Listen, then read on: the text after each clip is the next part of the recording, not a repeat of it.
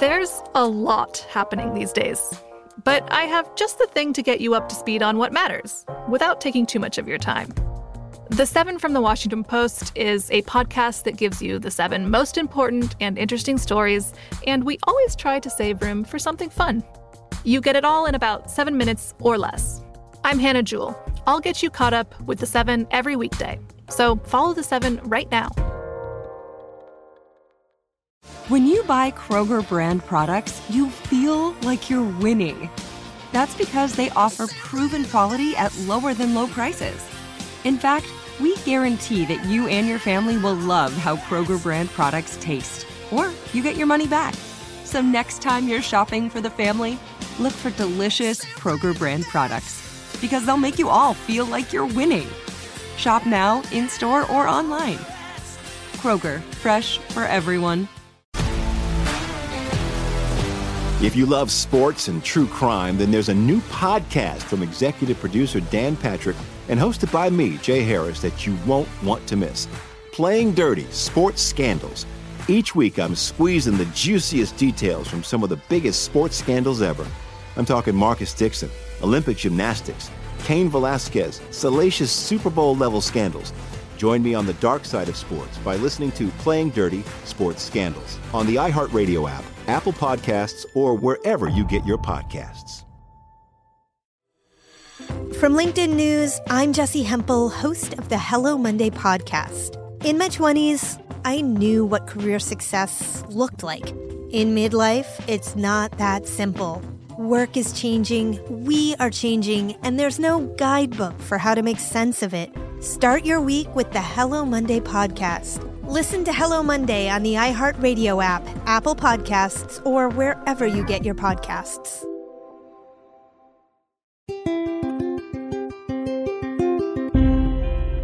On this episode of Newt's World, I am really delighted to have our guest. He is the prolific author of 21 novels, including Time to Hunt, Black Light, Point of Impact, and the New York Times bestsellers, Havana, Pale Horse Coming, and Hot Springs. He created memorable characters, Bob Lee Swagger, Earl Swagger, Ray Cruz. He's the retired chief film critic for the Washington Post, where he won the 2003 Pulitzer Prize for distinguished criticism. He's also published 2 collections of film criticism and a nonfiction work, American Gunfight. His latest book, Targeted, the 12th in the Bob Lee Swagger series, is so relevant to right now that I couldn't believe it as I was reading it. I have given it 5 stars at Amazon, I've tweeted about it, and I'm thrilled to have this chance to do this podcast.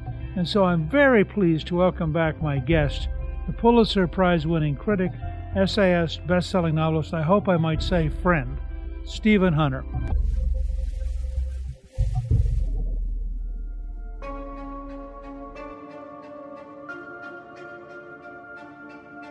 It's great to be here, Newt, and I'm so pleased and happy at your enthusiasm for this book.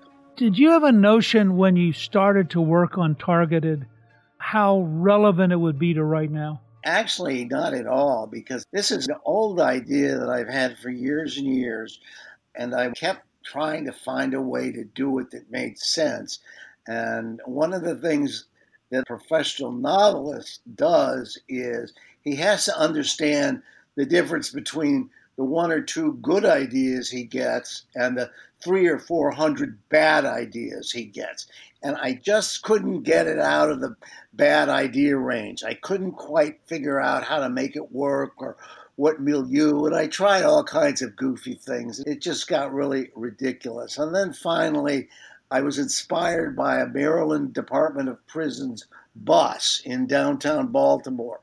And I saw that vehicle, which looked like death lurking in the high grass. It was olive drab with bars on it, and it looked like a siege machine from the medieval times. That just sort of allowed me to organize the book in a way that ultimately permitted me to write it. And I actually wrote it a fairly long time ago. I started it during the Brett Kavanaugh hearings. So it sort of tracks political theater and folly through several generations of scandals. In other words, every time I'd run out of gas, they'd do something even crazier, and that would fill me with energy again. So I got through Kavanaugh, and I was helped immeasurably as a writer by the 2 impeachments of Trump, and Joe Biden comes along, and man, it's just gravy. It's just a golden time for satire and contempt and snark. I'm really intrigued with the way you described it, because this is a several-year project coming to maturation. Yeah, that's exactly true. It's also a several publisher project coming to maturation. I can't say I was victimized by the New York left, the generally liberal culture of publishing. I parted with one publisher on good terms, and it had more to do with scheduling, because I inserted my last book, which is called Basil's War, into a series of books that I was publishing, and it threw off the timing. And my first publisher couldn't handle that situation, and that's when it better to move on to a different publisher and sort of start over with a blank slate. And my brilliant agent got it done in a matter of days, and it postponed the book for about 6 months in terms of reaching the public. But that's okay. As you say, it arrives now exactly, I think, the precise moment in American culture, American political history, where it may or may not have some impact. At least, as you say, it is relevant. As I watch the insanity of the House Select Committee on January 6th, which is trying to imitate Joe McCarthy, but in an even more aggressive way, despite 2 U.S. Supreme Court decisions against McCarthy that said Congress can't do these things, I just found this to be remarkable. And of course, as you know, the decay of the news media has been tragic. So you manage in one book to capture both the absurdly hypocritical and dangerous behavior of a congressional committee and the egocentric and manipulative behavior of the news media, all in one volume, built around one of the great characters in American fiction, Bob Lee Swagger. And I admire the fact that you have aged Swagger all the way through, and that it is true to a human being from the very young days when you had him as a sniper in Vietnam up through now in older time, and yet you make it all believable. It's remarkable. But I want to take a little bit of a detour because our great research team came across a fact I didn't know about at all, that you are a member of the Old Guard. I was, yes. I spent 18 months in the Old Guard. I was in a burial company, and for about 4 or 5 months, I had the melancholy duty of putting young men into the earth way, way, way before their time. And so the military funeral was more or less engraved in my cerebellum, and there are funerals in most of my books. They figured out that I had this journalism connection, and they switched me to the public information office, which I can't defend it as having anything to do with preserving democracy. It was straight public relations, and it was sucking up to the media and writing insanely unit-flattering stories for the newspaper of the Military District of Washington. I'm actually kind of ashamed of it. And yet, on the other hand, the Army did with me what it wanted, and based on its best judgment of what I could do for it.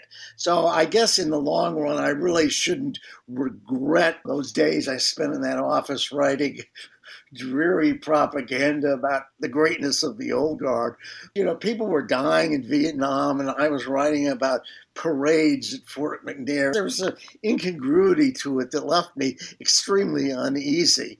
And yet, when I look back on it, I have to admit, I got a lot more out of the Army than it got out of me. So just for a second for our listeners, describe why it's called the Old Guard. It's actually the 3rd U.S. Infantry Regiment. Well, yes, even the name is kind of interesting. When I was in it, the word regiment wasn't part of the title. It was the 3rd Infantry.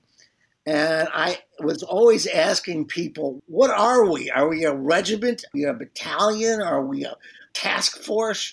And no one, even in the Army, knew what we were. We were an infantry. And they decided, I guess, a few years ago that this had gotten kind of embarrassing. So now they made us a battalion as a part of a regiment. And I don't really think the regiment exists. I think all of this has to do with paper. And the only thing that really exists is the battalion. And the battalion, is a self-contained little world. And it is called the Old Guard because of storied battles of the 3rd Infantry, both in the war against Mexico in 1848 and in the Civil War. And it is said that during the Civil War, when they marched in review past Lincoln, someone said to him, "These are the men that saved the Union, Mr. President." And he said, "Oh, well, they're certainly the Old Guard." And that's where the name came from. Well, it is sort of relevant that it is the oldest regiment in the U.S. Regular Army. It was formed in 1784.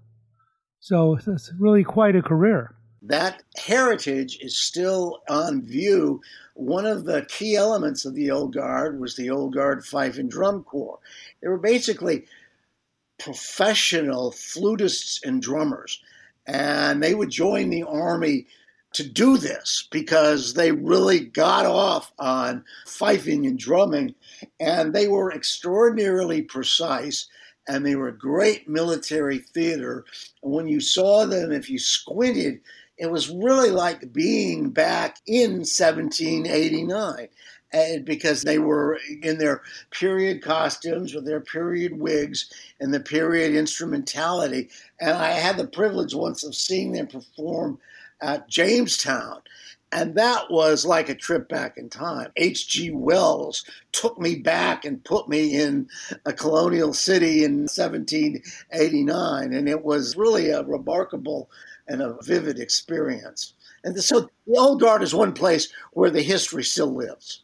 One of the things that, again, I didn't know, and our great research team pulled this up, your mother was a children's book author? Yeah, my mother was a very ambitious writer, and it's so funny. When I was growing up in the 50s, my idea of a writer was a big guy in a safari hat with a white beard and a Holland & Holland 458 double rifle over his shoulder, and this little lady in her pink terry cloth bathrobe and her hair in curlers and one of 100 cigarettes a day hanging out of her mouth, pounding away at a typewriter. That, to me, at my age then, one was a writer and the other was a crazy housewife. And yet, when I ultimately became a writer, I realized that the crazy housewife was a lot closer to what a writer was than the guy walking around the bushveld with that big gun. I learned the lesson from her of work and consistency and dedication. I mean, she was a very, very hardworking woman, and she was an ardent champion feminist before feminism had even begun to light up Simone de Beauvoir's eyeballs in Paris. She was a good role model, although obviously I don't need hair curlers these days. Now, in your own case, you start off in the copy room as a copy reader, and then you become a book review editor. What did you learn about the publishing industry from being a book review editor, and did it affect you at all later when you became a writer? It actually more or less did. What I learned was that 98% of the books published don't get reviewed or noticed. Most just go out like squirrels in the forest, and the owl picks them off and they disappear forever and nobody knows, nobody cares. That's just the fate of the normal book in America. I also understood the sanctity of genre rules. I understood that the fundamental rule is that it's their game. And unless you're a genius on the level of Shakespeare, you have to play by their rules. You have to understand what kind of books they're interested in publishing, and you have to produce those books in order to get any kind of a hearing at all. Fortunately, my sensibility was such that I was inclined to write those kind of books anyway. I'm only inadvertently autobiographical. I had no interest at all about turning the squalid night I lost my virginity into a 600-page, Bildungsroman. And nobody cares about that then or now or ever. And I wanted from the start to write what would be called the commercial product. And I had to learn how it was done. It took a long while to sort of get it sorted out and figured out in my head. I had to learn how to be a professional writer. You can't learn how to be a genius, and I'm far from a genius, but I guess you can learn how to be a professional, and I believe I can fairly call myself 30 books into it, a professional.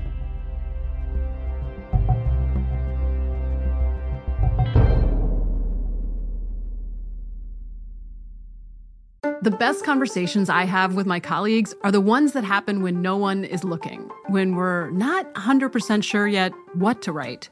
Hopefully, having conversations like this can help you figure out your own point of view. That's kind of our job as Washington Post opinions columnists. I'm Charles Lane, Deputy Opinion Editor. And I'm Amanda Ripley, a contributing columnist. We're going to bring you into these conversations on a new podcast called Impromptu. Follow Impromptu now, wherever you listen. If you love sports and true crime, then there's a new podcast from executive producer Dan Patrick and hosted by me, Jay Harris, that you won't want to miss. Playing Dirty: Sports Scandals. Each week, I'm squeezing the juiciest details from some of the biggest sports scandals ever. I'm talking Marcus Dixon, Olympic gymnastics, Cain Velasquez, salacious Super Bowl-level scandals. Join me on the dark side of sports by listening to Playing Dirty: Sports Scandals on the iHeartRadio app, Apple Podcasts, or wherever you get your podcasts. From LinkedIn News, I'm Leah Smart, host of Everyday Better, an award-winning weekly podcast dedicated to personal development. Whether you're looking for ways to shift your mindset or seeking more fulfillment in your life, we've got you covered. You can build internal resources. That's what the study of psychology is about, building internal resources. Turning towards is one of the most important elements of successful relationships, no matter what kind of relationship it is. The thing that underpins all of this productivity stuff is finding a way to make the journey itself enjoyable. The journey is the destination. The beauty of uncertainty is infinite possibility. When you don't know what's next, you don't know what's next. And thus, anything can be next. Join me as we dive into captivating stories and research-backed ideas that have empowered me and others to lead lives with more clarity and intention. Everyday Better, making growth an everyday practice. Listen to Everyday Better on the iHeartRadio app, Apple Podcasts, or wherever you get your podcasts. From LinkedIn News, I'm Jessie Hempel, host of the Hello Monday podcast. In my 20s, I knew what career success looked like. In midlife, it's not that simple. I've been a journalist for 2 decades, writing cover stories for Business Week, Fortune, and Wired. And now, every Monday, I bring you conversations with people who are thinking deeply about work and where it fits into our lives. Like Microsoft CEO Satya Nadella on growth mindsets. The learn-it-all does better than the know-it-all. Or MacArthur Genius winner Angela Duckworth on talent versus grit. Your long-term effort and your long-term commitment are surprisingly important. Each episode delivers pragmatic advice for right now.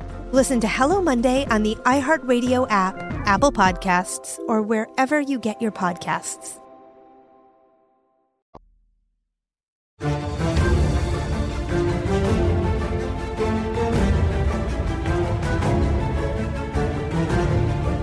You became a film critic in 1982. What got you to move from books to movies? Well, I got tired of the book job. I got tired of being an editor. I was really not meant to be an editor. And in fact, the fulcrum on which my professional life in journalism changed was a lunch I had with an editor from New York when she came down to Baltimore. She recently died, but she was a remarkable woman. And we had a great time. We really got along. And 3 weeks later, I got a letter from her, and she said, "Oh, thank you so much for having lunch for me," and blah, blah, blah, blah. And she said, "Now, I have to say one thing. I know many editors, and I know many writers, and you do not have an editor's personality. You have a writer's personality. So let me ask one more question. Do you have something you could show me?" And because I was a writer pretending to be an editor, I did in fact have something to show her. And I won't go through the steps, but that was not publishable. But that led to the first book that was publishable, which was The Master Sniper. And she was the one, she was at Morrow at that time, who bought that book and started this whole mad ball rolling. That's amazing. Now, I have to tell you, from a movie standpoint, I just did a newsletter on Casablanca because it's the 80th birthday. Oh, it's a wonderful movie. I love that movie. It's extraordinary. How did it feel in 2003 when you got a Pulitzer Prize? Well, it had been a goal of mine. And like all my goals, it was unreasonable to expect because it had to do with, the Pulitzers aren't what they seem like, rewards for the best in journalism, but that's not exactly true. They're very political, and they change meaning from prize to prize, from year to year, and they involve horse trading. Sometimes they're given as career rewards. Sometimes they're given in one category for works that occurred in other categories. Sometimes the judges or the board will move a nominee from one category to another category in order to give it a prize. It's just, it's the world. It's politics as usual. And that had worked against me in a number of years that I had been entered. I'd been a finalist twice before, and you usually don't win the big prize unless you've been a finalist. And then I seemed to fall out of favor with them. And it was a very strange time. If you're a finalist, you know it. So that last weekend before, you're one of three possibles. That last weekend before the announcement is excruciating. You can't sleep or eat or barely breathe or anything, and you wait for this phone call. And in my particular case, in that particular year, we didn't know that I was a finalist. And so it was completely unexpected. One of my patterns is very bizarre. I get what I want, but I get it after I no longer want it. And that was true of film criticism. That was true of the Washington Post. That was true of the novel writing. And that was true of the Pulitzer Prize. On all of those issues, I'd given up and said, okay, Steve, you've had a great life.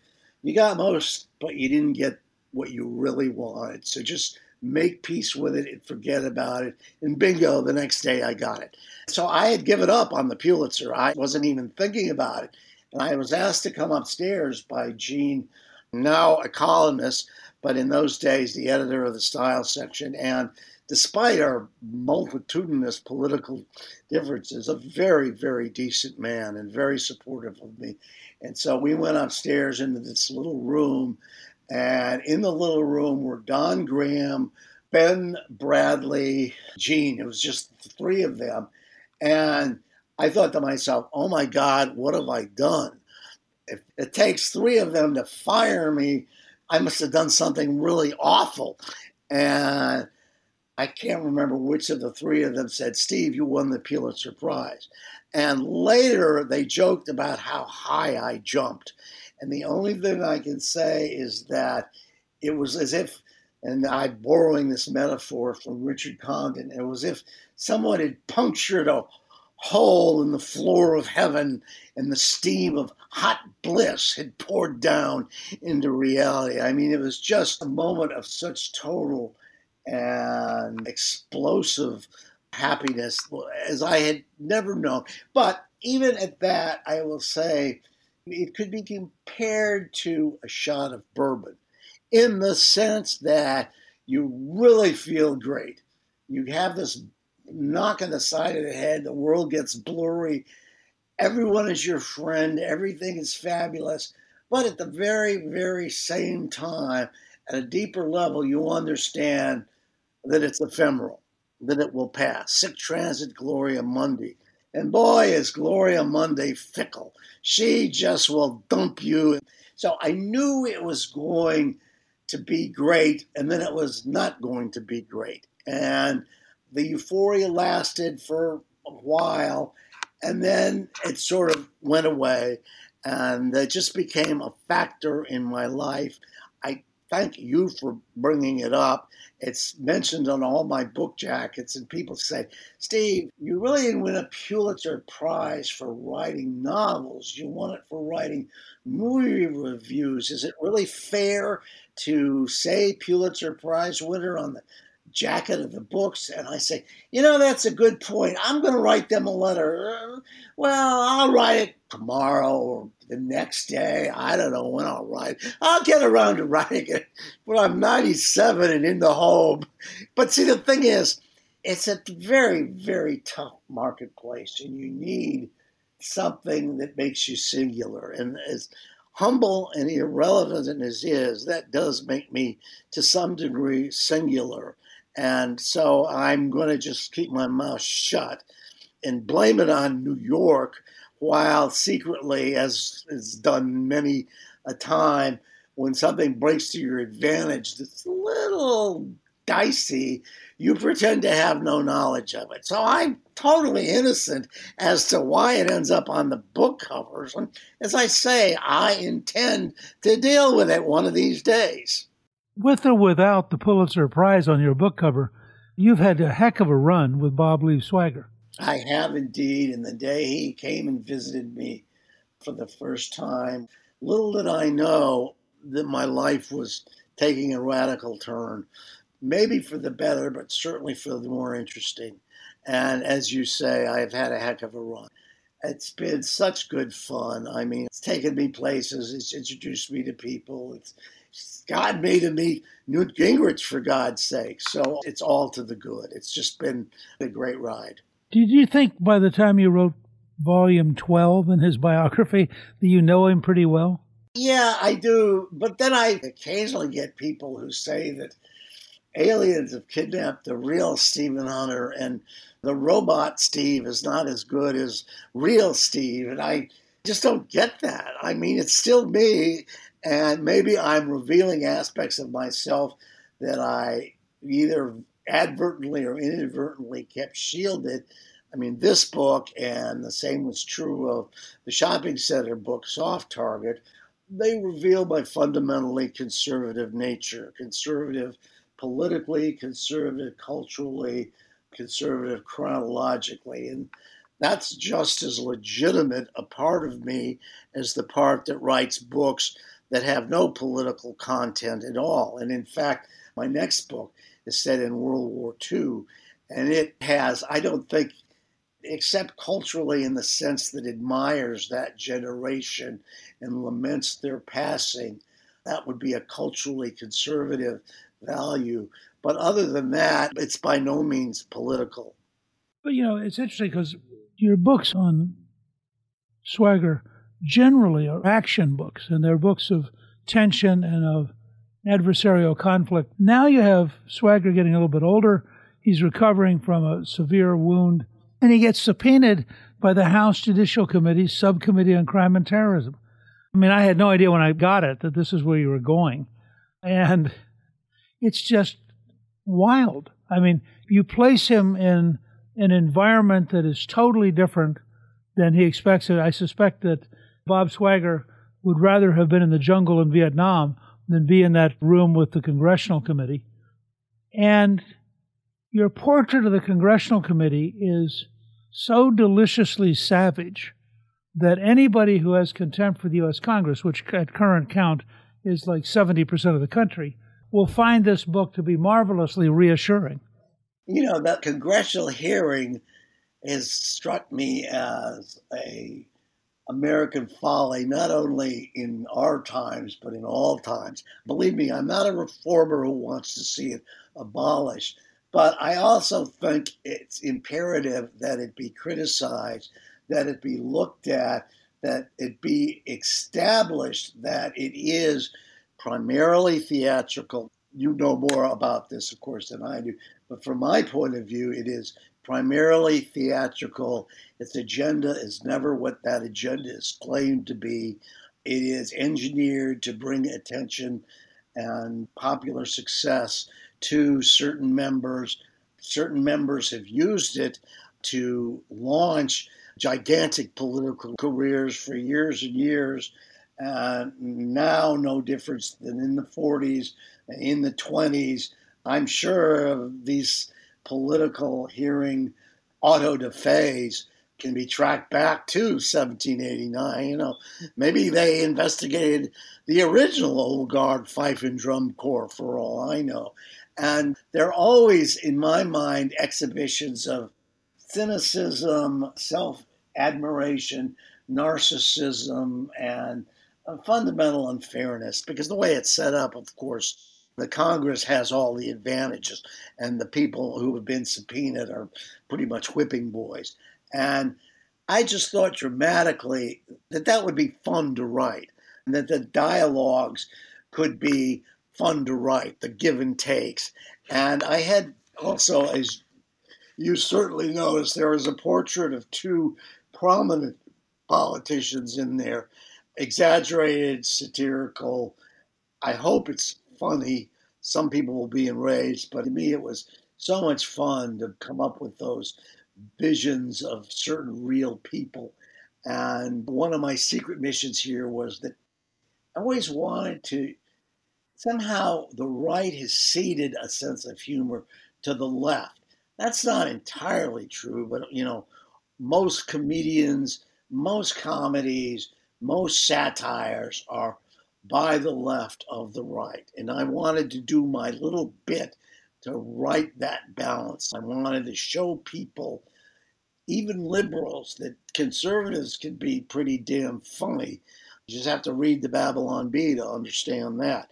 That was sort of one of the things I wanted to demonstrate. When I got to the Post, I wanted to demonstrate to them that someone who knew about and was of guns could be a good guy, a good writer, a good sport, a good office mate. That was important to me, to sort of be an ambassador, showing that I could do what they do as well as they do it. And in this respect, I want to show them that conservatives can be as funny as they can be at our expense. So that was one motivation that prompted me to go in this particular direction.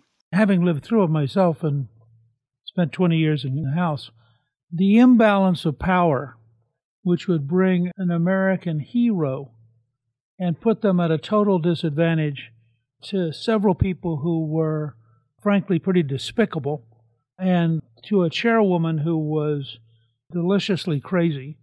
I have to confess, because I'm so irritated by the current special committee on January 6th and the way they're abusing their power, and then the general behavior of one or two members over the last 3 or 4 years as they've gone after Trump with absolute dishonesty. I have to confess, as I was reading it, I just thought, wow, this makes slightly exaggerated, but candidly, having been in the room, not nearly as exaggerated as people might think, the kind of pathologies and the kind of dishonesty and the kind of hypocrisy, and the degree to which the innocent American citizen, even a Marine veteran who's a hero, can be run over by people who aren't even worthy of holding his gun or filling gas in his car.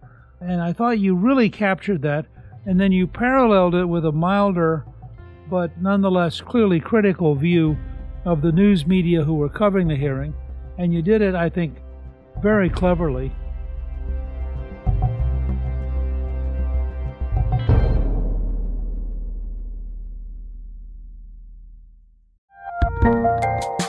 There's a lot happening these days, but I have just the thing to get you up to speed on what matters without taking too much of your time. The 7 from the Washington Post is a podcast that gives you the 7 most important and interesting stories, and we always try to save room for something fun. You get it all in about 7 minutes or less. I'm Hannah Jewell. I'll get you caught up with the 7 every weekday. So follow the 7 right now.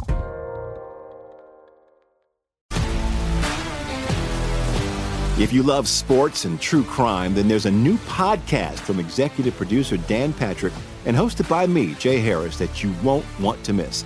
Playing Dirty: Sports Scandals. Each week, I'm squeezing the juiciest details from some of the biggest sports scandals ever.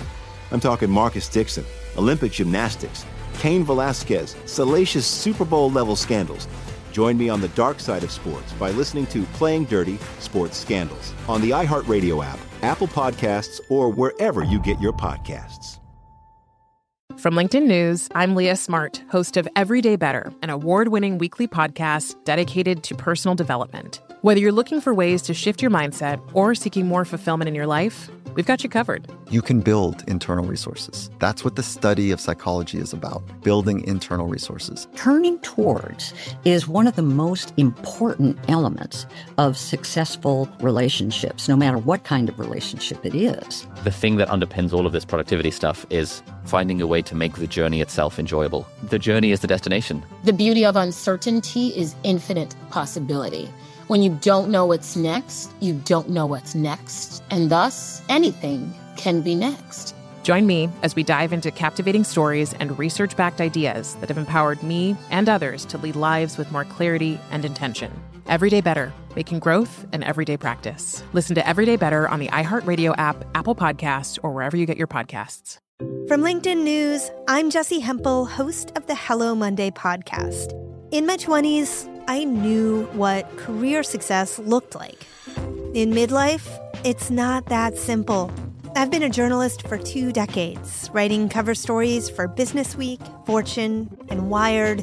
And now, every Monday, I bring you conversations with people who are thinking deeply about work and where it fits into our lives. Like Microsoft CEO Satya Nadella on growth mindsets. The learn-it-all does better than the know-it-all. Or MacArthur Genius winner Angela Duckworth on talent versus grit. Your long-term effort and your long-term commitment are surprisingly important. Each episode delivers pragmatic advice for right now. Listen to Hello Monday on the iHeartRadio app, Apple Podcasts, or wherever you get your podcasts.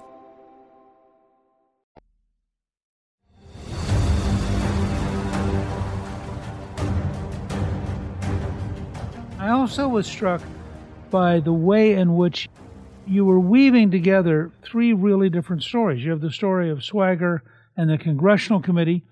You have the story of a group of criminals from Chechnya. And then you have the flashbacks to the origin of Swagger in the Revolutionary War. And I want to take just a minute to ask you about that, because the rhythm of that and the way you wrote that was totally different. Yes, and see, that was the attraction. I knew that I was writing in kind of a, what might be called a post-hip sardonic tone of voice in the modern sections. I tried to write the 1780 sections in language opposite to the times, not going so far that it was impenetrable, but trying to capture the higher degree of formality, the higher reliance on Latin sort of forms, and the more precise use of the language, and the whole different rhythm, more magisterial and yet also slower and more cumbersome. And for some reason, maybe I am a born 18th century man, I find it easy to do that. Not only do I find it easy, but I enjoy playing those games and playing those 2 styles off against each other. Some people will get it, some people won't. I was reviewed in the New York Times this past weekend, and that lady did not get it. She was not cruel to the book or dismissive. Well, she was dismissive, but she wasn't arrogantly dismissive. It's probably the best review I could get in the time. But it was clear that she just didn't get it. You know, she just couldn't figure out why this was there. And to her, it seemed arbitrary and is very baffling to her. Plus, I had the impression that as soon as she filed the piece, she went and took a 3-hour shower because she felt so dirtied by all the gun stuff. She couldn't believe anyone could write that much about guns. It just was from a different universe than any she'd ever touched or thought existed. I don't know. It's a very peculiar review. To your point, yes, indeed, the juxtapositions of style, that was part of the great fun of composing the thing. I mean, you pull it off. I have to say, I thought that the style of the 18th century section was exquisitely well done. But the question I've got is, how do you sit around you have a very logical but complex story in which you both have a congressional hearing and you have a bunch of Chechnyan criminals, and you weave them together to create a moment of action that's very decisive, but that is coherent. And then, by the way, you decide, why don't I go back and introduce you to the origin of the Swagger family? Now, I mean, that's a very interesting decision in terms of thinking about the structure of the book. It was a very interesting decision. I have to say that in my camp, such as it is, it was not greeted with universal approval. There were several people who were a little baffled by it themselves. I had that Swagger story in mind for 20 years, and I'd been looking for a way to drop it. I could thematically insert it in a way that made some kind of sense. And in fact, that was one of the appeals of it early on. Now, I had trouble in early drafts with finding, you talked about the rhythm, and that's so important. If the rhythm is wrong, it doesn't work. I had to make it sort of part of the larger rhythm of the book so that the two stories with their reveals, with their calls to action, with their rise to action, and the initiation of and a disposition of and final end of action, so that they played off of each other.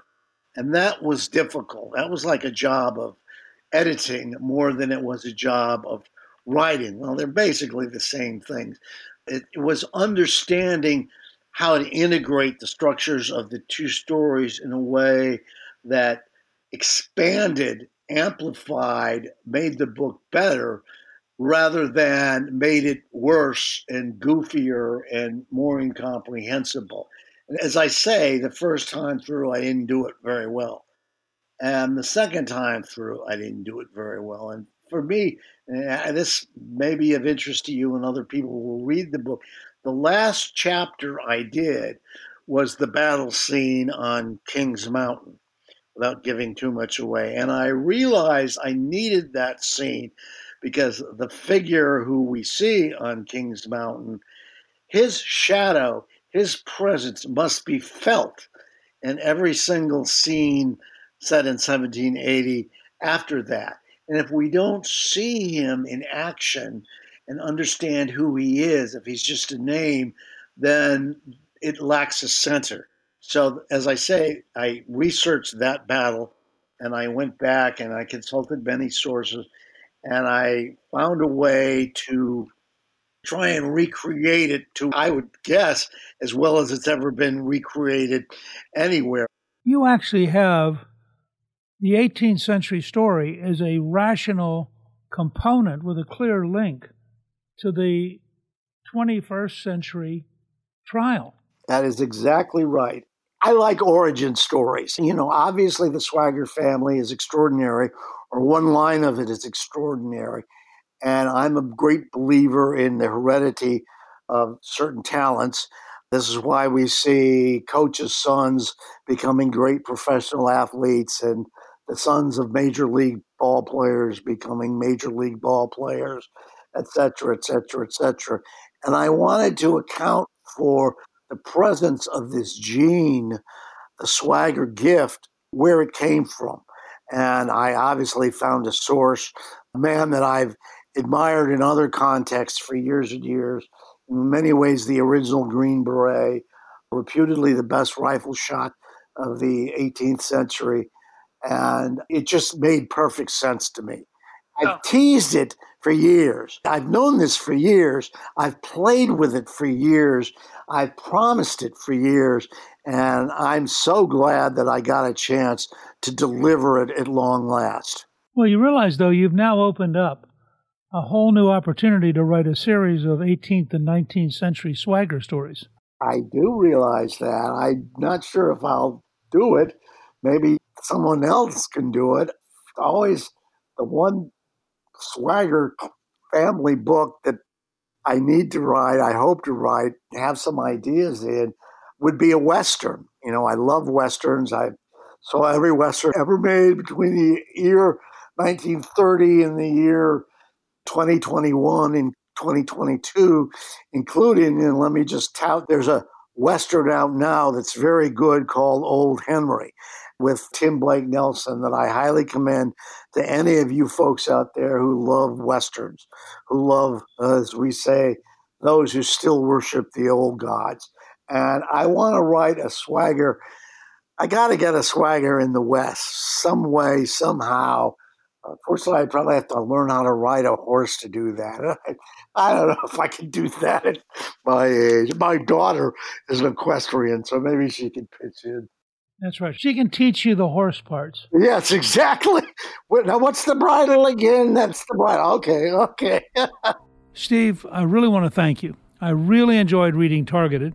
I encourage our listeners to buy a copy. But in addition, if you haven't read the Bob Lee Swagger novels, this is the 12th. I encourage you to buy all 12 and read them in order. They're amazing.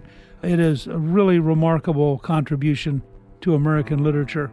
I also want to let our listeners know we're going to have a link to all of your books, including Targeted, on our show page at newtsworld.com. Thank you very much, Newt. You've just been great. I do appreciate it.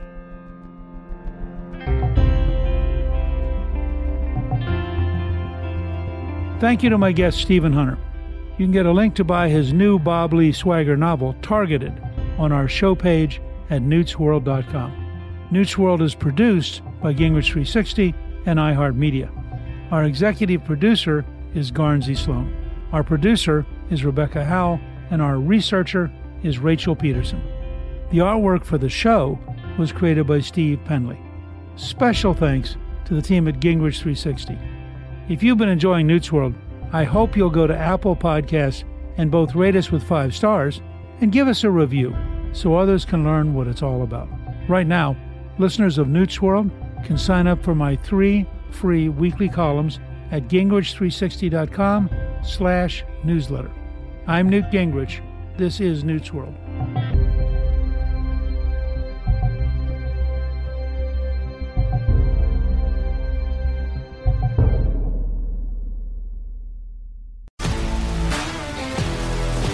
If you love sports and true crime, then there's a new podcast from executive producer Dan Patrick and hosted by me, Jay Harris, that you won't want to miss. Playing Dirty: Sports Scandals. Each week, I'm squeezing the juiciest details from some of the biggest sports scandals ever. I'm talking Marcus Dixon, Olympic gymnastics, Cain Velasquez, salacious Super Bowl-level scandals. Join me on the dark side of sports by listening to Playing Dirty: Sports Scandals on the iHeartRadio app, Apple Podcasts, or wherever you get your podcasts. From LinkedIn News, I'm Jessie Hempel, host of the Hello Monday podcast. In my 20s, I knew what career success looked like. In midlife, it's not that simple. Work is changing, we are changing, and there's no guidebook for how to make sense of it. Start your week with the Hello Monday podcast. Listen to Hello Monday on the iHeartRadio app, Apple Podcasts, or wherever you get your podcasts. From LinkedIn News, I'm Leah Smart, host of Everyday Better, an award-winning weekly podcast dedicated to personal development. Whether you're looking for ways to shift your mindset or seeking more fulfillment in your life, we've got you covered. Join me as we dive into captivating stories and research-backed ideas that have empowered me and others to lead lives with more clarity and intention. Everyday Better, making growth an everyday practice. Listen to Everyday Better on the iHeartRadio app, Apple Podcasts, or wherever you get your podcasts. The Big Take from Bloomberg News brings you what's shaping the world's economies with the smartest and best-informed business reporters around the world. We cover the stories behind what's moving money and markets, and help you understand what's happening, what it means, and why it matters every afternoon. I'm Sarah Holder. I'm Saleha Mohsin. And I'm David Gura. Listen to The Big Take on the iHeartRadio app, Apple Podcasts, or wherever you get your podcasts.